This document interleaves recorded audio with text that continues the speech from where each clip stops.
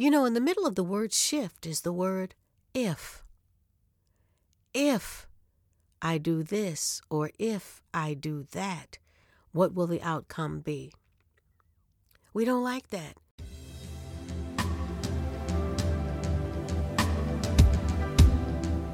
Hello, I'm Dr. Michelle McKinney Hammond, and welcome to Life Talk, where we discuss all things pertaining to living, loving, and overcoming.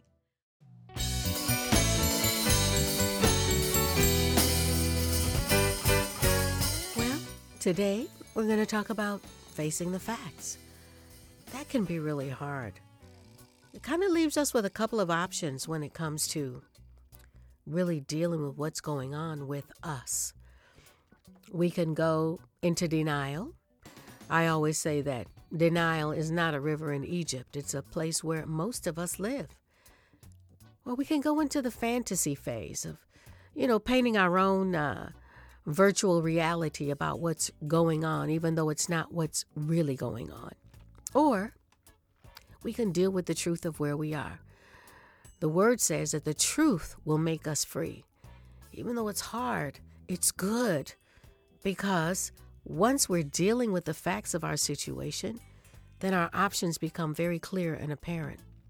The longer we choose to avoid, the longer we put off getting the victory that we so deeply crave. Fact versus fiction is a whole episode on itself, isn't it? I always think of, there's this old movie. I can't remember the actress right now off the top of my head, but she was a starlet that had faded away, And there's this last scene where she's kind of strolling down the stairway in her house. And she thinks that she's filming a movie again. And she comes close to the camera and she goes, "Mr. DeMille, I'm ready for my close-up." But her glory days had been far gone. And it was just a fantasy. And a lot of us live in that place where we want to avoid the truth because it hurts too badly to look at it. But yet, it's that same truth that can unlock the doors that you're really seeking. So I want to talk with you about that today. How we look at the truth, how we embrace the truth, and how we use the truth for our good. Yes, it can be used for your good. Let's bite into it. Let's chew it. Let's digest it and let it feed you. I remember reading a book. One of my favorite books is Hind's Feet on High Places. And it's the story of this woman who wants to get to a place called love. And she's given two companions to walk with her, to take her on this journey. And they're called sorrow and suffering. She never wants to hold their hand. So every now and then she drops their hands and she runs ahead of them and gets caught up in all kinds of trouble and all kinds of dangers. And she calls out to the shepherd and the shepherd comes and saves her. And then she's got to grab those hands of sorrow and suffering again. And she feels that tinge of pain the minute she grasps their hand. But it kind of mellows into a kind of a comforting place. And of course she goes through this whole journey with them. But by the end, they turn into grace and glory. And I just want to put it to you this way, that the truth, even when it's hard, can become very sweet if we hold on to it and embrace it. Face it, girl. Remember that song? Yes, it's time to face the facts. We're going to take a break and we'll be back right after this.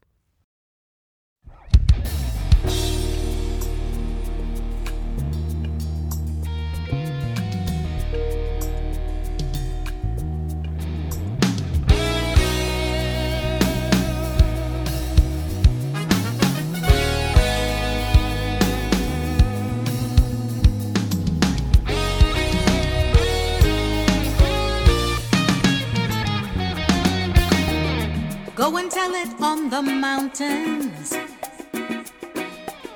Go and tell it in the streets. Go and tell it on the highways that the sacrifice is paid. Go and tell it to the broken. Go and tell it to the lost.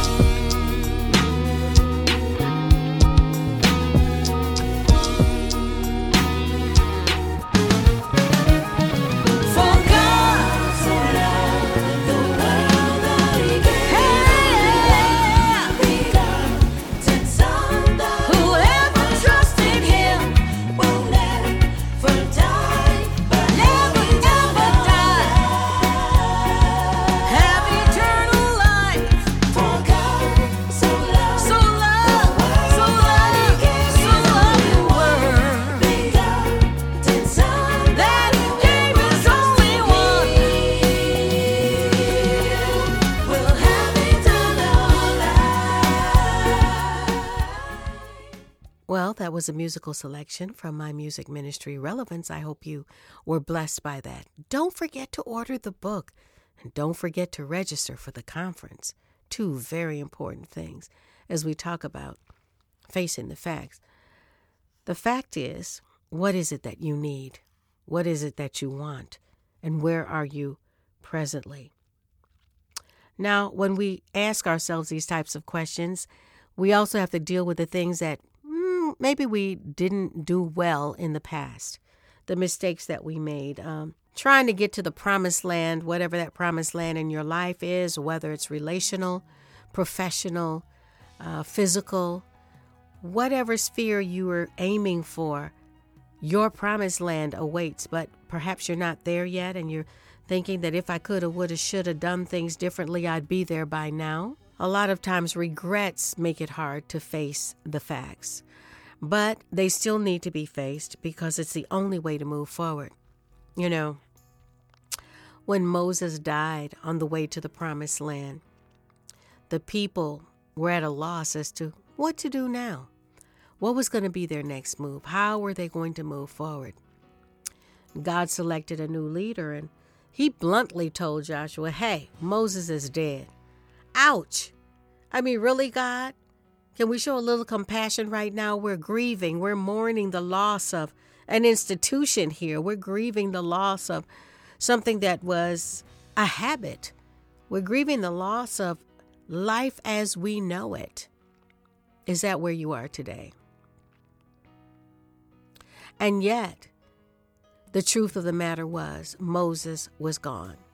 Things were not going to go that way anymore. The familiar was being replaced by something not so familiar, which moved them into the realm of deep uncertainty. You know, in the middle of the word shift is the word if. If I do this or if I do that, what will the outcome be?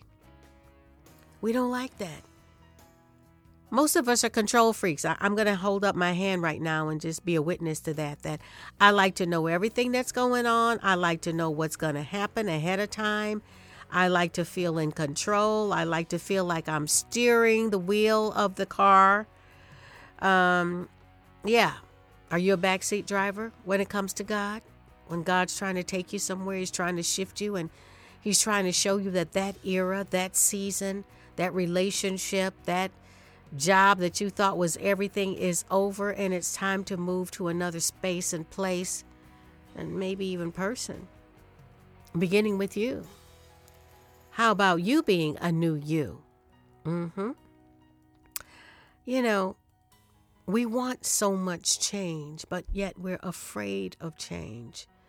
And change always demands that we deal with the facts of where we are and what's going on presently, what we like, what we don't like, what we want, what we don't want. These are the hard questions we have to ask ourselves. And that means that sometimes what's been in place in your life has to be dismantled in order for you to move forward. Now, if you're clinging to those things, they can actually become false gods. That's where your security is. That's where you get your validation and your affirmation from. It's the place of certainty. And yet, the false gods that we tend to worship in search of assurance and security, those formulas, those institutions, traditions, culture, generational habits, and yes, even long-standing relationships don't always serve us. And we have to face the fact that their season is up in our lives. Remember, we touched on seasons before. You have to know which season you're in and when it's time to let go. There's a song that says you need to know when to hold them and when to fold them. But it's hard, isn't it? I know it's scary. I'm thinking about it even now as I'm dealing with some changes in my own life. The fact that I'll be moving. Wow. You know, the space is a different type of space. It's going to have to be arranged differently. And even though I'm looking forward to change, there's a bit of scariness and there's a little bit of melancholy about letting go of the old and the familiar and what I'm used to. Are you there? Are you in that space? That's when a leap of faith is required. We're not able to always know everything ahead of time. Sometimes, as Stormy Omartian says, God gives us just enough light for the step that we're on. And yet, you've got to show up and you got to say, this is where I am right now. So, when you face the facts, it should arm you to take the leap of faith. This no longer serves me. How long am I going to lie by the pool of Bethesda and accept being paralyzed? Or am I going to jump to my feet and realize that the truth of the matter is I actually have the capacity to get up? I've just been afraid to. What are you afraid to do? What leap have you put off taking because of the big if in the middle of shift? Are you ready to take the leap today? How long are you going to wait to take the leap? What are your options? If you don't take the leap, what does your world look like? Is that the world that you want to live in? Or do you want something different? How willing are you to take the risk that it takes for that different to occur in your life? When it comes to relationships, it's definitely a very delicate place. If you've been with someone for a long time and you're used to it, you're thinking, well, the devil you know is better than the one that you don't. Or, well, at least I know where this car pings, so I know how to handle it. And yet, you want a different experience. You want a different ride. This one's been bumpy for a long time, and you really long for a smoother journey when it comes to love. Are you willing to get out of the car? Are you willing to shop for a new model? Yes. Or to make yourself available for a new model. Yeah, that's scary. It's uncertain. You don't know what's out there. I think a lot of people tend to stay in relationships that they're not happy in because they think that's their only option. The fact of the matter is, we always have options. It's just, are we willing to do what we need to do to take hold of those options? Same thing when it comes to a job. How many people do you know sit and complain daily about the job they're at? And yet, have they looked for a new job? No. Or have they thought about resigning? They're so clinging to that check. I'll never forget when I decided I wanted to become an author. I told God specifically, I said, Father, you have to be able to transition me from this job I'm used to full-time ministry. And the way he did that for me was I did voiceovers. And so I got one big job, Big Red Gum. And it literally paid my salary for the year, that one commercial. And I was able to ease my way out of working in advertising to becoming a full-time speaking minister, traveling and speaking. I let one overtake the other. The fact that I had to face was I didn't want to do the other thing anymore. There was something more calling me in my heart and my soul to do. And yet it was scary letting go of that regular paycheck. The regularity of things can lull us into a place of comfort that hinders us from taking the risk we need to take to launch out into the deep and get that thing we really want. Like the Israelites, we tend to wander in the wilderness time and time again because we're so full of questions and doubts and fears, and the giants are in the land, oh my, and yet we long for that same promised land. They eventually got there. Took longer than it should have. How long is it going to take you? Based on doubts, fears, uncertainties, the if in the middle of the shift. Being afraid to face the facts of where you are and looking at where you want to be and deciding, I'm going to take the leap to get there. A lot to think about, isn't it? Don't forget to order the book, and don't forget to register for the conference. 2 very important things. Well, I know I gave you a lot to think about, but I really want to encourage you to see what's in your hand and be willing to take the risk. You will not regret it, I promise. I think about the story of Jesus after the resurrection, and the fishermen were out fishing and they hadn't caught anything, and there's strangers on the side of the shore saying, "Hey, have you caught anything?" "No, we haven't caught anything. We've been fishing all night." And I feel like some of us have been fishing for things in life for a very long time, and we've been coming up empty-handed because we've been too afraid to throw our net to the other side. And that's what he did. He said, "Throw your net to the other side." And they said, "We've been out here all night." They started making up excuses for why throwing the net to the other side wasn't going to work, just anticipating disappointment before the reality of it. But eventually they begrudgingly, what were they going to have to lose? And that's my point to you. What do you have to lose if you dare to take the risk? They threw their nets to the other side, and the nets were almost breaking because of the volume of fish they were able to catch. And that's when they knew that they'd followed God-given instructions. Can I encourage you today to follow God-given instructions and not your own human understanding? When we're in that place of uncertainty and fear of facing the facts of where we are and what we need to do to get where we want to be, we really need God to instruct us. It's time to draw close in prayer, seek the face of God like never before, and ask Him to show you what your next move is. Sometimes when we're afraid to make the move, He allows life to squeeze us out. Don't take it personally. See it as the hand of God giving you a little push, like the eagle has a way of pushing the young out of the nest to make them fly. It's not brutal. It's an act of love because the mother knows they have the capacity to fly. And all they need is a little push to discover for themselves that their wings really work. Your wings really work. So go ahead. Take the plunge. Take God's hand. And above all, listen to His instruction. Hold His hand and then take the leap. I promise you're going to love the end result. Don't forget to pick up your copy of When Shift Happens, Say Yes to Your Next. See you next time.